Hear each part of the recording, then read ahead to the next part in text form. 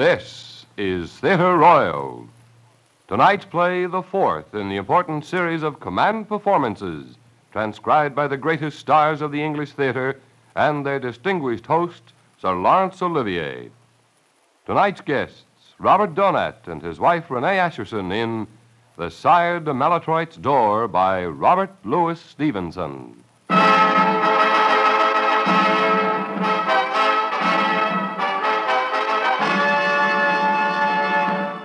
The National Broadcasting Company presents, transcribes Sir Laurence Olivier, your host, in Theatre Royal.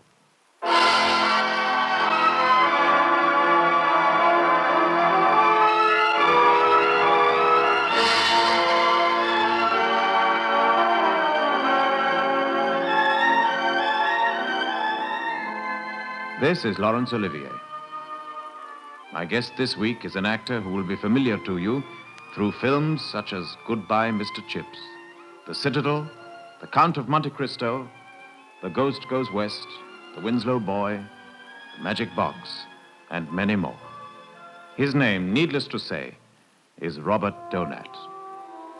He has chosen a story by Robert Louis Stevenson, and it gives me particular pleasure to tell you that you will hear with him in this play an actress who it was my own good fortune to have with me in the role of Catherine in my film of Shakespeare's Henry V. I should perhaps remind you that while we all know her as Renee Asherson, she is also Mrs. Robert Donat. Here, then, is Robert Donat in the role of Denis de Beaulieu, with Renee Asherson as Blanche de Maltois, in Robert Louis Stevenson's story, TheSireDeMaletroitsDoor.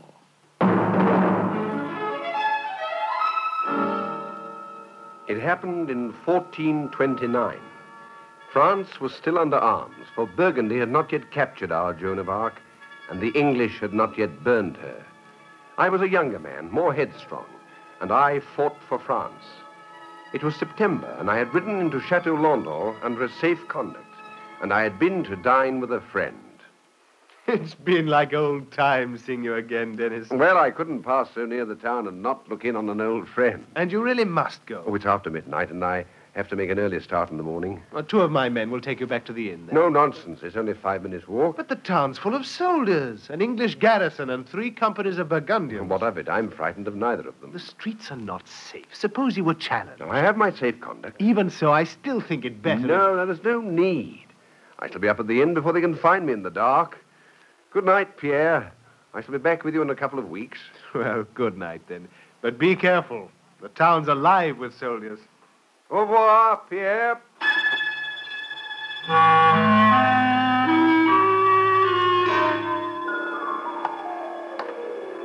It was a moonless night, and the streets were darker than a dungeon. They wound their way among the sleeping houses, many of them so narrow that I could touch both walls at once. I had only a general sense of direction to go by. I knew that my inn lay somewhere beside the church and that the way to it was uphill. When the lane I was following turned to the left and began to lead sharply downward, I knew that I'd missed my way. But I still went on in hopes of a bit more light. Till at last, I found myself up against a high stone wall. The lane had come to a dead end. There was nothing to do but turn back. Then, suddenly, I heard them coming. Wine, Corporal, wine. Soldiers coming this way. I can't go back. If they come down here, I shall... Oh, confound this dark. Hey. Who goes there? Qui va là? Quick, where the devil was that doorway? Here we are, in here. Who goes there? Can't get out, it's a dead end. Bring the torches. Burgundians. Well, if they want to fight with my back against this door... It's queer. The door's open. All right, then. Slip inside. I had slipped inside the door and partly closed it behind me to conceal myself. Nothing was farther than my thoughts than to close it altogether. But for some inexplicable reason, perhaps by a spring or a weight, the ponderous mass of oak whipped itself out of my fingers and clanked to with a formidable rumble and a noise like the falling of an automatic bar. At least I was safe from the soldiers. Open! Open the door! Open! Yes, I had escaped the soldiers. I heard them go back up the lane, cursing and shouting. But I only escaped one danger to fall into another. For the door that had closed itself behind me could not be opened again. It was shut, fast and firm as a rock. I was caught there, trapped in a strange house, and still in this confounded darkness. Is anyone there? I stood there in the pitch dark, and somehow I knew that I was not alone. It was as though many men were standing there in the darkness near me, holding their breaths and not moving a muscle. I felt that I was in deadly peril. At last, I saw a chink of light. It was there at the end of the corridor, a chink of light through the arras that covered the doorway of a room. Whoever was in that room, at least I should be able to see them and not be stabbed in the dark as I might be there in the darkness of the passage. I made towards the doorway, lifted the arras, and entered the room. Good evening, my friend. I've been expecting you for some time. I'm afraid there must be some mistake. Whoever you may have been expecting, it wasn't me. I never intended to intrude on you like this. Well, here you are, which is the main point. Sit down and make yourself comfortable. I must apologize. But that door... What about my door? A little piece of ingenuity. You say you never expected to meet me. Well, old people like me must expect such reluctance now and then, and when it touches our honor, we find out ways of overcoming it. You may have arrived uninvited, but believe me, you're very welcome. You persist in your mistake, sir. There can be no question of your wanting to see me. I am a stranger here. My name is Dennis de Beaulieu. If I'm in your house, it is only because... My young friend, permit me to have my own ideas on the matter. They may not be the same as yours, but time will show which of us is right. As you wish. Sir, you're insulting me. If you're out of your mind, I've better things to do than stand here being laughed at by a lunatic. My conscience is clear, but you refuse to listen to explanations. You're trying to make a fool of me, but I don't propose to let you.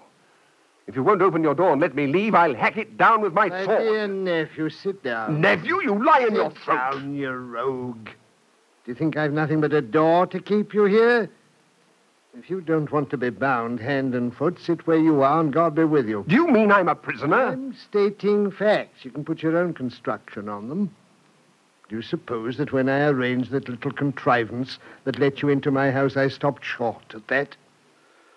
I advise you to regard yourself as a young buck, freely conversing with an old gentleman. I might have expected better of you, sir. I see by the arms above your hearth that you are of the Maletroit family. Quite right. I am the TheSireDeMaletroits. And when it is a question of my honor... I have done nothing to impugn it. I have my own opinion about that. Come in, Father, come in. Is she in a better frame of mind? She's more resigned, monsieur. Resigned? Lord help her, the girl's hard to please. A likely fellow, not ill-born, and of her own choosing, too. What more could she have? The situation is unusual, monsieur. She's ashamed. She should have felt rather more ashamed before she began the dance. It was none of my choosing. But since she has begun it, she can carry it to an end. Monsieur de Beaulieu, may I present you to my niece? She has been waiting for your arrival, I may say, with even greater impatience than I have. Will you come this way, please? As you wish, She's sir. waiting for you in my private chapel, and as you will see, she is fittingly dressed for you, as a bride. Blanche, I have brought a friend to see you, my little girl. Turn round and give him your hand. It's good to be devout, but it is also necessary to be polite. Uncle, that isn't the man. He isn't the one. Of course not. I expected as much. So unfortunate that you couldn't remember his name. But, Uncle, I have never seen this person till this moment. Never set eyes on him. I never wish to see him again. Sir, if you are a gentleman, you will bear me out. Have you ever seen me before this? To speak for myself, I have not had the pleasure. This is the first time I have ever seen your niece, monsieur. I'm sorry to hear it, but it's never too late to begin. So I will give him 2 hours to make up for lost time before we proceed with the ceremony. Uncle, you can't be in earnest. I swear I will stab myself rather than be forced on that man.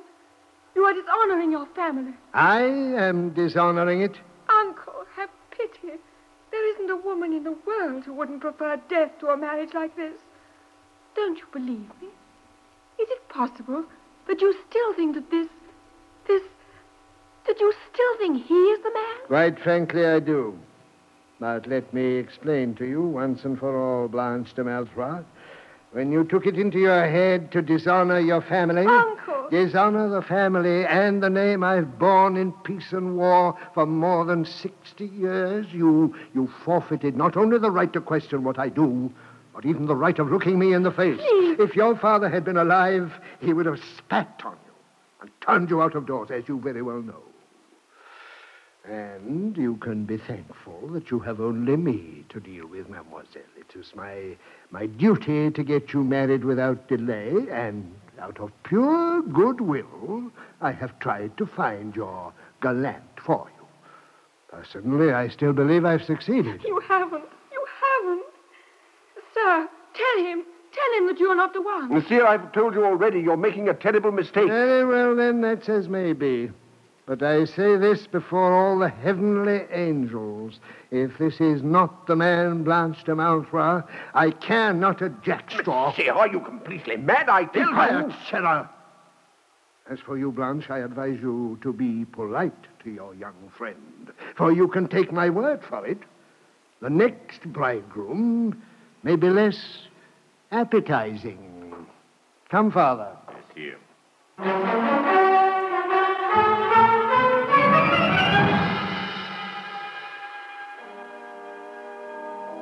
And what, sir, is your part in all this? What are you doing here? What indeed? I'm a stranger in the town, traveling through under a safe conduct. I went to have supper with a friend and was returning alone to my inn. I lost my way in the dark, and I found myself outside your door. I was suddenly confronted by a lot of drunken soldiers, Burgundians. And I stepped into the doorway so that at least they couldn't surround me. I was going to make a fight for it, but I found the door open, so I slipped inside like a fool, and the door slammed shut behind me. I suppose you don't believe that. Yes, I believe you. I know that the door was open, and I can well believe that it shut behind you. But why? It was a trap. Only the trap was laid for somebody else. I see. Well, I've told you how I come to be here. Perhaps you'll tell me a few things yourself. What does this comedy mean, and what's going to be the end of it? I wish I knew the end of it myself. Well, sir, you have told me your story. It is only fair that I should tell you mine. I only wish I could do so without blushing.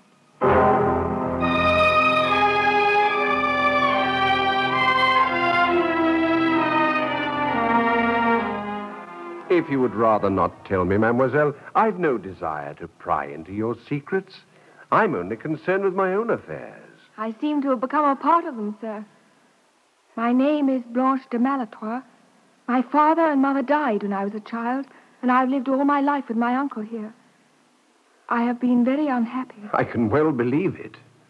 3 months ago, a young captain began to stand near me every day in church.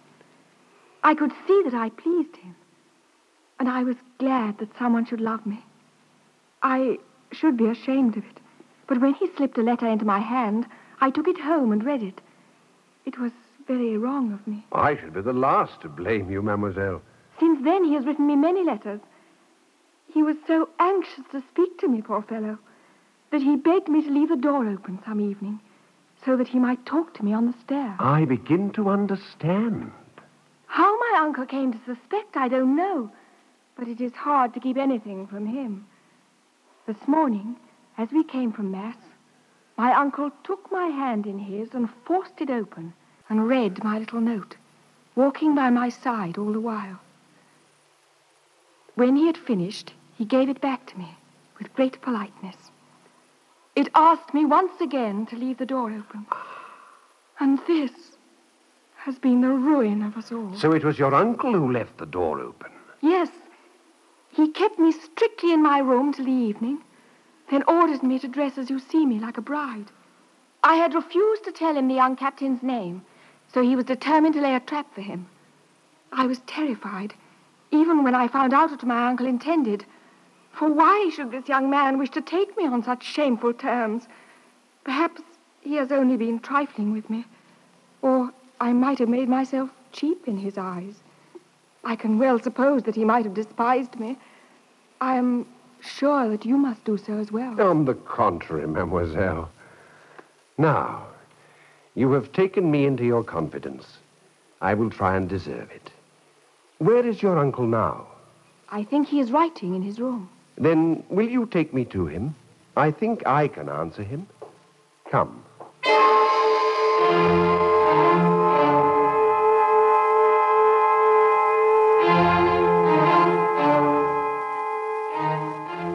Well, nephew? Monsieur, as you said yourself, I suppose I'm entitled to some say in the matter of this marriage. So let me tell you at once, I refuse to be forced upon your niece. If she had been freely offered me, I should have been proud to accept her hand, for she is a good and beautiful woman. As things are, I have the honor of refusing her. I am afraid, Monsieur de Beaulieu, you don't quite understand. You have a choice, yes. Outside this window, there is an iron ring in the wall. If you cannot bring yourself to marry my niece, I shall have you hanged from that ring at sunrise. I shall regret it, believe me. For it's not your death I want, merely my niece's establishment in life. Monsieur, I tell you... One moment, please. Your family, Monsieur de Beaulieu, is all very well in its way, but if you sprang from Charlemagne, you could not refuse the hand of a Maltroit with impunity. Not if she was as ugly as a gargoyle. Neither my niece, nor you, nor my own feelings move me in a matter like this. The honor of my house has been compromised, and I believe you to be the guilty person. Even if you are not, you are now in the secret.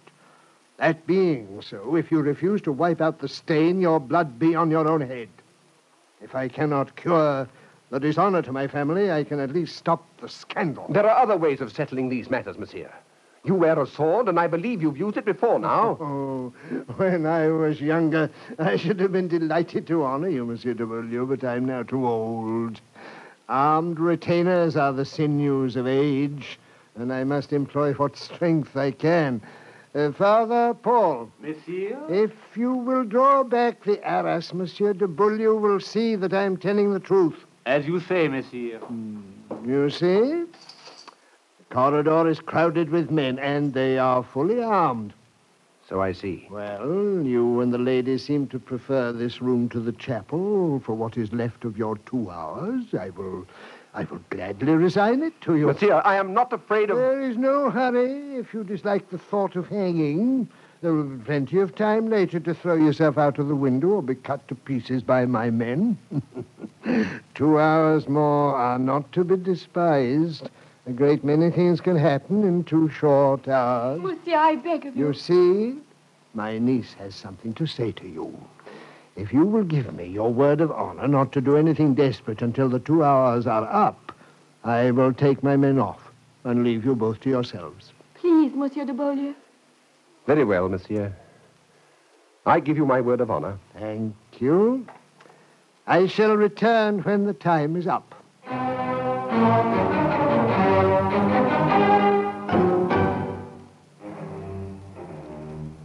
Monsieur de Beaulieu, I won't let you die. I will marry you, after all. You seem to think, mademoiselle, that I am very much afraid of death. Oh, no. I know that you're not a coward. It is for my own sake. I couldn't bear to have you killed for a scruple. I'm afraid that you underrate the difficulty. You don't seem to realize, mademoiselle. What you are too generous to refuse, I may be too proud to accept. Besides, your noble feelings towards me have made you forget what you owe to others. I owe nothing to anyone.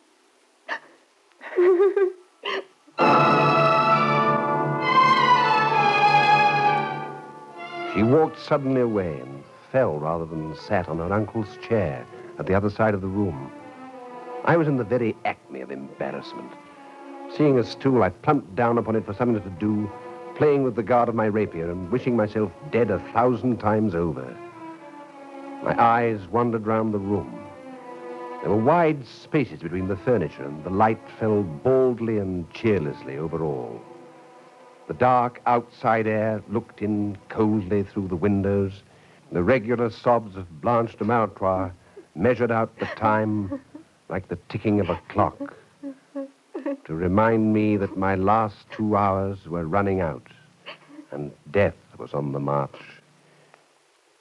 Can I do nothing to help you, monsieur? Mademoiselle, if I've said anything to offend you, believe me, it was for your sake, not for mine. No, I'm sorry, mademoiselle. I wish there was something that I could do to help you. There can't be a man in all France who wouldn't gladly die to help you. I know that you can be brave and generous. I want you to know that I am grateful for that. But is there no way that I can help you? Now or afterwards? Of course there is. Let me sit beside you as if I were a friend, instead of just an intruder who's got mixed up in your troubles. Try and forget how embarrassing all this is to both of us. Let me enjoy these last moments with you, and you'll be giving me the greatest possible pleasure. You are very gallant, monsieur. But somehow it hurts me more than ever. Come and sit beside me, if you like.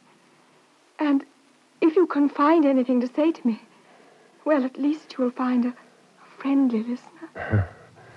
But, Monsieur de Beaulieu, how can I look you in the face?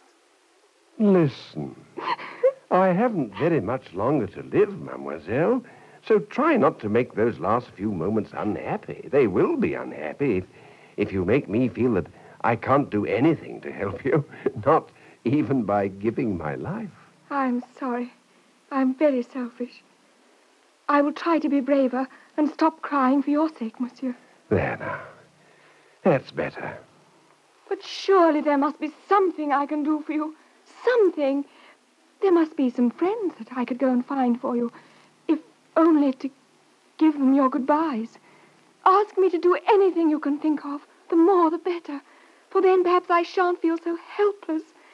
Put it in my power to do something for you more than weep. Please, it isn't as bad as all that. Truly it isn't. My mother's married again and has another family to think about. My brother Guichard will inherit my fortune. I'll be surprised if that doesn't amply console him for my death. You are cynical, monsieur, or bitter. No, not really. I'm trying to be philosophical. When a man's in a fair way and sees all life opening up in front of him, he seems to himself to cut a very important figure in the world. His horse whinnies at him, the trumpets blow, and the girls look out of the window as he rides into town before his company. He receives many assurances of trust and regard, sometimes in a letter, sometimes face to face with persons of great consequence falling on his neck. It must be wonderful and exciting being a man. Oh, it's not surprising if his head is turned for a time. But once he's dead, if he was as brave as Hercules or as wise as Solomon, he'd soon be forgotten. Not always. I've only a few friends just now, and once I'm dead, I shall have none. You are forgetting me, monsieur. You're a kind girl, mademoiselle, but you exaggerate what I'm doing for you. No. You mistake me if you think I am so easily touched by my own concerns. I shall remember you, because you are the noblest man I have ever met, and because you have a spirit that would have made even a peasant famous throughout the land. Yet here I am, dying in a mousetrap, with no more noise about it than my own squeaking. No, you mustn't think meanly of yourself. You, my champion. Anyone who gives his life for another, as you are doing, will be met in heaven by all the heralds and angels of God. You have no cause to belittle yourself. Neither have you. Do you really think that I am beautiful? Very beautiful. Oh, I'm glad. Do you think there are many men in France who have been asked in marriage by a beautiful girl and who have refused her to her face? I know that you men would half despise such a triumph, but believe me, women know more of what is precious in love There's nothing should set a person higher in his own esteem. And women prize nothing more dearly. Oh, you're kind, mademoiselle. But you can't make me forget that I was asked in pity, not for love. I am not so sure of that. Monsieur de Beaulieu, I know how you must despise me. And I feel that you are right to do so. I am too poor a creature to occupy a thought of your mind, even though you are going to die for me this morning. But when I asked you to marry me, it was because I respected and admired Mademoiselle, you. please, don't. Yes, and loved you with my whole soul, from the very moment that you took my part against my uncle. If you could have seen yourself as I saw you, and just how noble you looked, you wouldn't despise me. You'd pity me. But how can I? Wait. Although I have laid aside all reserve and told you that, remember that I know your feelings towards me already. Believe me, I am not going to weary you with importunities into marrying me. I have some pride of my own, and I swear that if you are now to go back on your word, I would no more marry you than I would marry my uncle's groom. It's a small love that shies at a little pride.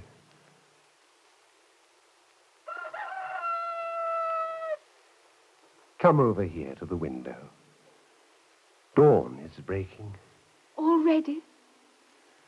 Well, the night has been long enough. Oh, what shall we say to my uncle when he returns? What you will. Oh.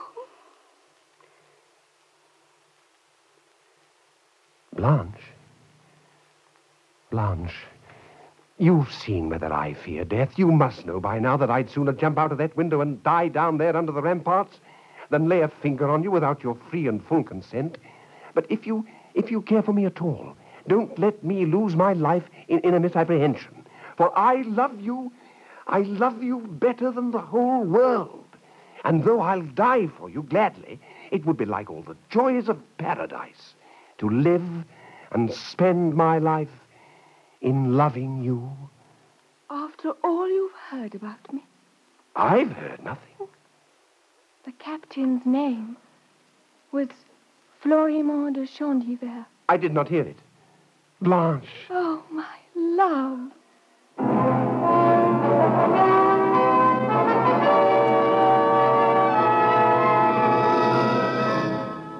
So, I see you've overcome your aversion, Monsieur de Beaulieu. Monsieur.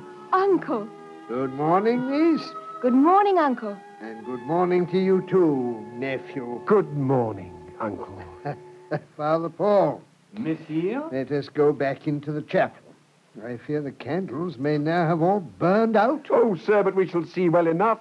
Yes, Uncle. Look, it is a clear sunny morning.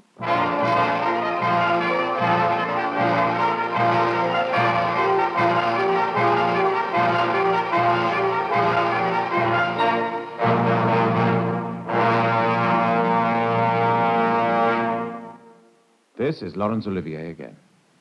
I would like to thank Robert Donat for his performance as Denis de Beaulieu and René Acheson, who played Blanche de Maltroit, together with the other members of the cast, in this week's play based on Robert Louis Stevenson's story, TheSireDeMaletroitsDoor.